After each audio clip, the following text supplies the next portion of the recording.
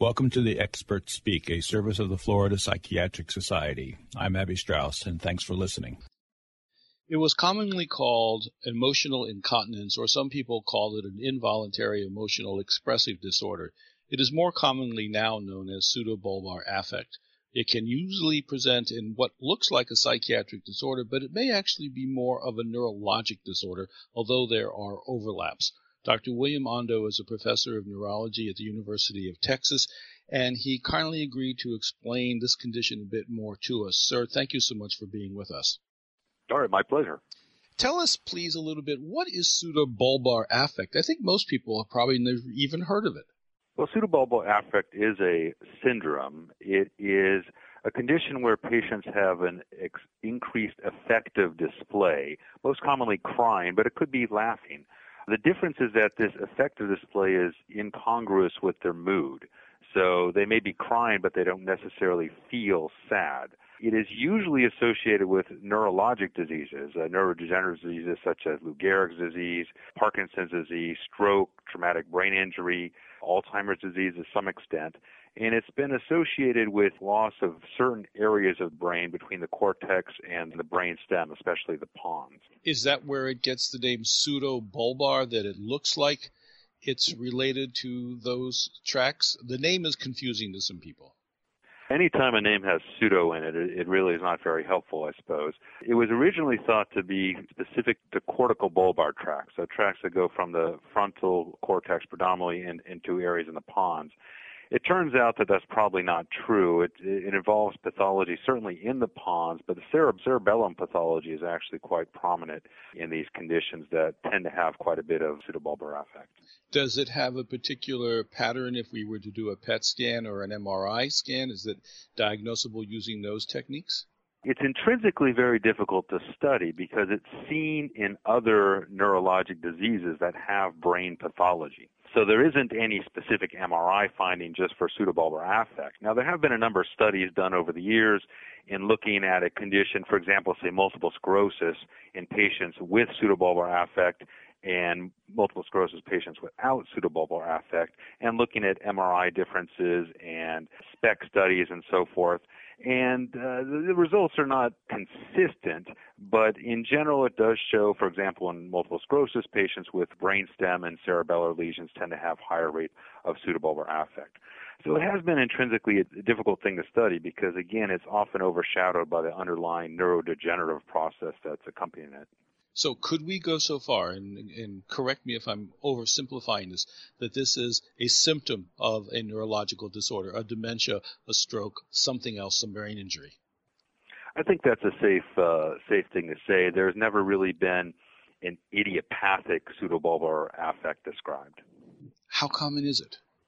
Yeah, well, that's a difficult question. There's never been a definitive door-to-door survey of looking for pseudobulbar affect. Most of the surveys have been done in specific illnesses, and these are all subject to sampling bias and so forth. But in patients, for example, with ALS, up to 50% of patients, ALS may have pseudobulbar affect. Multiple sclerosis, it tends to be maybe 25, 30%.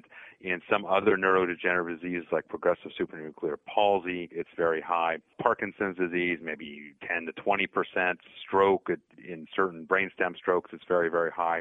So it depends on the disease that you're studying. It clearly is not rare, but the diagnosis is quite subjective, and there's not a definitive line to be drawn between someone who's just a little bit more emotional than usual and someone that would have pathologic pseudobulbar affect. There aren't really exact diagnostic criteria for this condition. Is it the type of condition that gets worse over time if it's not treated, or once it starts, it's pretty stable? Pseudobulbar affect certainly can wax and wane, and sometimes it may be associated with worsening disease. In some of these neurodegenerative diseases, it has been associated weakly with overall worse burden of disease. But I wouldn't say it's necessarily progressive. It certainly can wax and wane, and we see in clinical practice that we are thinking about treating, they come back 6 months later and they've forgotten that it was a problem. So it can seem to resolve spontaneously as well. Is there any sense that it is more common in men or women, or is it completely secondary to another process that's really not gender specific? In the disease-specific trials, there really hasn't been any gender predisposition towards men nor women. Can it be seen in a young child if a young child has a brain injury? It's certainly fairly common in traumatic brain injury. I can't say I'm aware of specific literature that's looked at pediatric brain injury, but I certainly wouldn't be surprised if it could be seen in a pediatric population. So the question is that people have these variety of medical or traumatic injuries, and they go see doctors and they see the moods fluctuating up and down. Very commonly, they're thought to be depressed. Very commonly, they're sent to a psychiatrist and put on antidepressants. What separates this from a depression or a psychiatric disorder and a neurologic disorder? And again, knowing that there are huge overlaps. Certainly. So this is always a difficult question. As you said, there are people that have pseudobulbar affect and depression. In fact, two different studies that have looked at pseudobulbar affect and then queried extensively for depression found that about a third of patients with pseudobulbar affect had concurrent depression. So you can imagine that could be a difficult thing to sort out. The biggest difference is, again, the incongruent mood. So these patients, in extreme obvious cases, they'll just be crying and they'll have no idea why they're crying. They're not sad, or they might start to laugh. They're not necessarily seems funny. So it's, again, affect without mood. Now, some of the subtler things that can help differentiate that is the frequency of these spells can be extreme in patients with pseudobulbar affect. I mean, 20 times a day, 30 times a day, they'll start to cry. But they're also fairly brief in most cases. Usually they're seconds to maybe a minute or two. They're not tearful for hours all day long like someone with depression might be. And, of course, it doesn't necessarily have the other components of depression, somatic components, appetite, insomnia, although, again, these neurodegenerative diseases often have those sorts of symptoms, so that doesn't always help you out. And I would assume, therefore, that one of the diagnostic, shall we say, tests which may fail is giving them a trial of antidepressants. There have been a number of small trials with antidepressant medications, most commonly fluoxetine, which have shown some benefit. Now, there's never been a definitive large multi-center trial, would get an FDA approval, but antidepressant medicines, both SSRIs and amitriptyline, have been shown in controlled trials to have some benefit. Interestingly enough, in contrast to depression, the benefit is almost immediate. So typically within days, the patients can have improvement, whereas, of course, with antidepressants, it can take a month or more to have its full effect. So I'm not sure if that would help sort it out because, again, especially serotonin is thought to be involved with this condition. That brings up a very interesting thing because I remember a lot when I was in training, some people who appeared to be depressed would get very quickly, and our teachers used to call it a flight into health. And we were told it's too fast. And maybe actually what we were treating was a pseudobulbar affect more than a typical depression. You just raised a very interesting point in my head.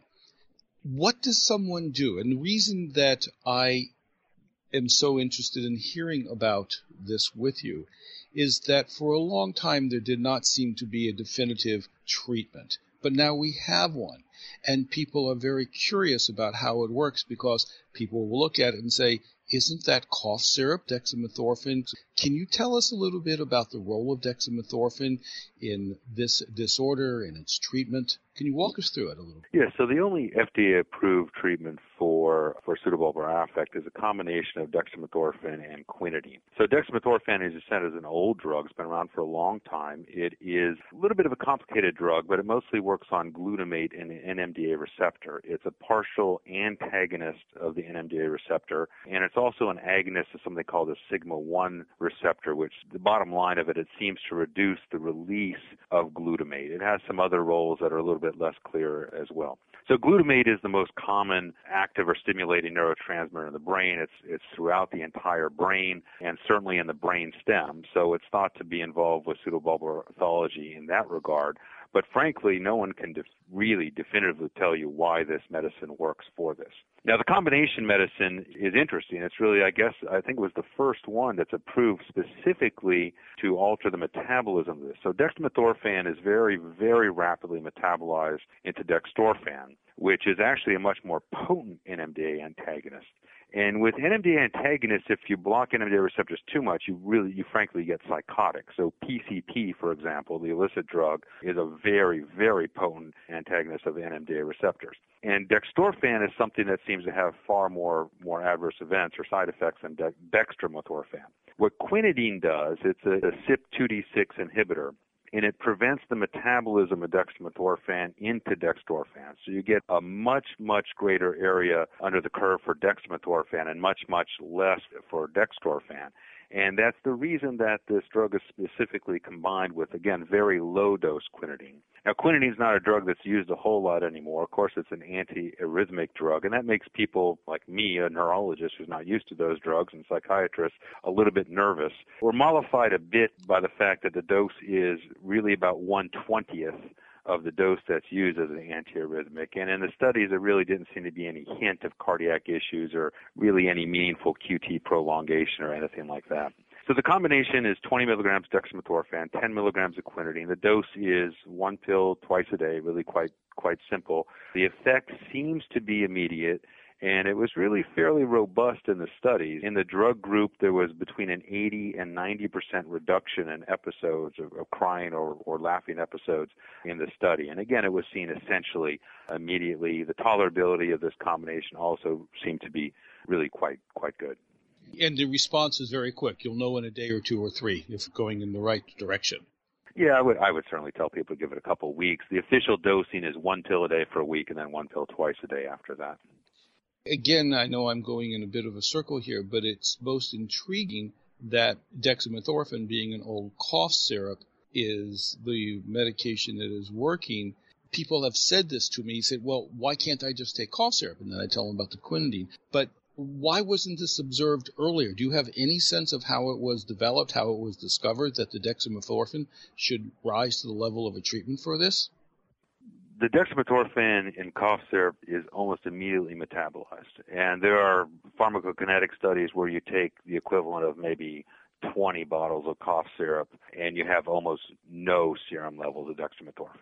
So I don't think you can really substitute Robitussin DM for this medication. I have also wondered about who initially made this observation, and it is, I guess, lost in antiquity from 10 or 20 years ago, because no one from the manufacturer of this has been able to tell me who first noticed that. So I simply don't know who to attribute this observation to. What's interesting also is the historians attribute some of the early concept of the relationship between a neurological insult and a disordered emotional expression was Charles Darwin. He talked about how there were certain brain diseases, these are my words, not his, that have a special tendency to cause people to cry. So it goes back 100 years, over 100 years. Fascinating that it really is just now grabbing hold of a place in everyday medicine. Do you teach your residents about this? I ask this because when I was in residency, which was about 30 years ago, I may have heard about it, but we never did anything about it. Do you now bring this to your residents? Is it something that you screen for much more aggressively? I think it's certainly reasonable to screen for it. I think it is very frequently missed. I don't think that residents learn too much about it, and I was a resident about 20 years ago, and I'm not sure if I recall hearing about it at all at that time in my neurology residency. It is something that certainly should be taught because you have very, very effective treatments for it if it's a big enough problem to treat. Probably the main groups of people that would see this would be neurologists, psychiatrists, and then PM&R docs, I think, are the groups that would most likely see this condition. It's often been suggested that it be used in dementia, and I know there is a lot of controversy and a lot of concern, and rightly so, that some of the psychiatric medications that are used to control the emotional outbursts in the elderly, namely the antipsychotics, may be a little bit too strong.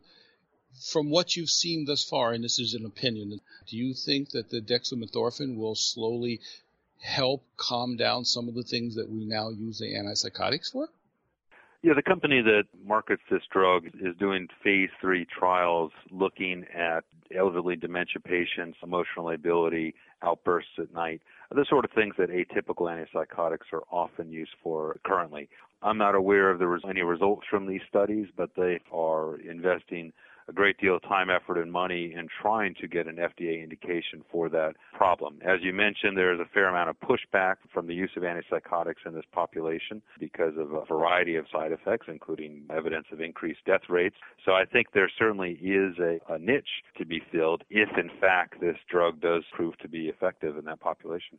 Very interesting material, things that we need to observe carefully. And if someone is listening to this and recognizes these symptoms in themselves or perhaps in a family member, then it's a question that needs to be brought to their physician. Dr. William Ondo is a professor of neurology at the University of Texas. And again, sir, thank you. It's been a good overview. All right. Thank you. It's been a pleasure.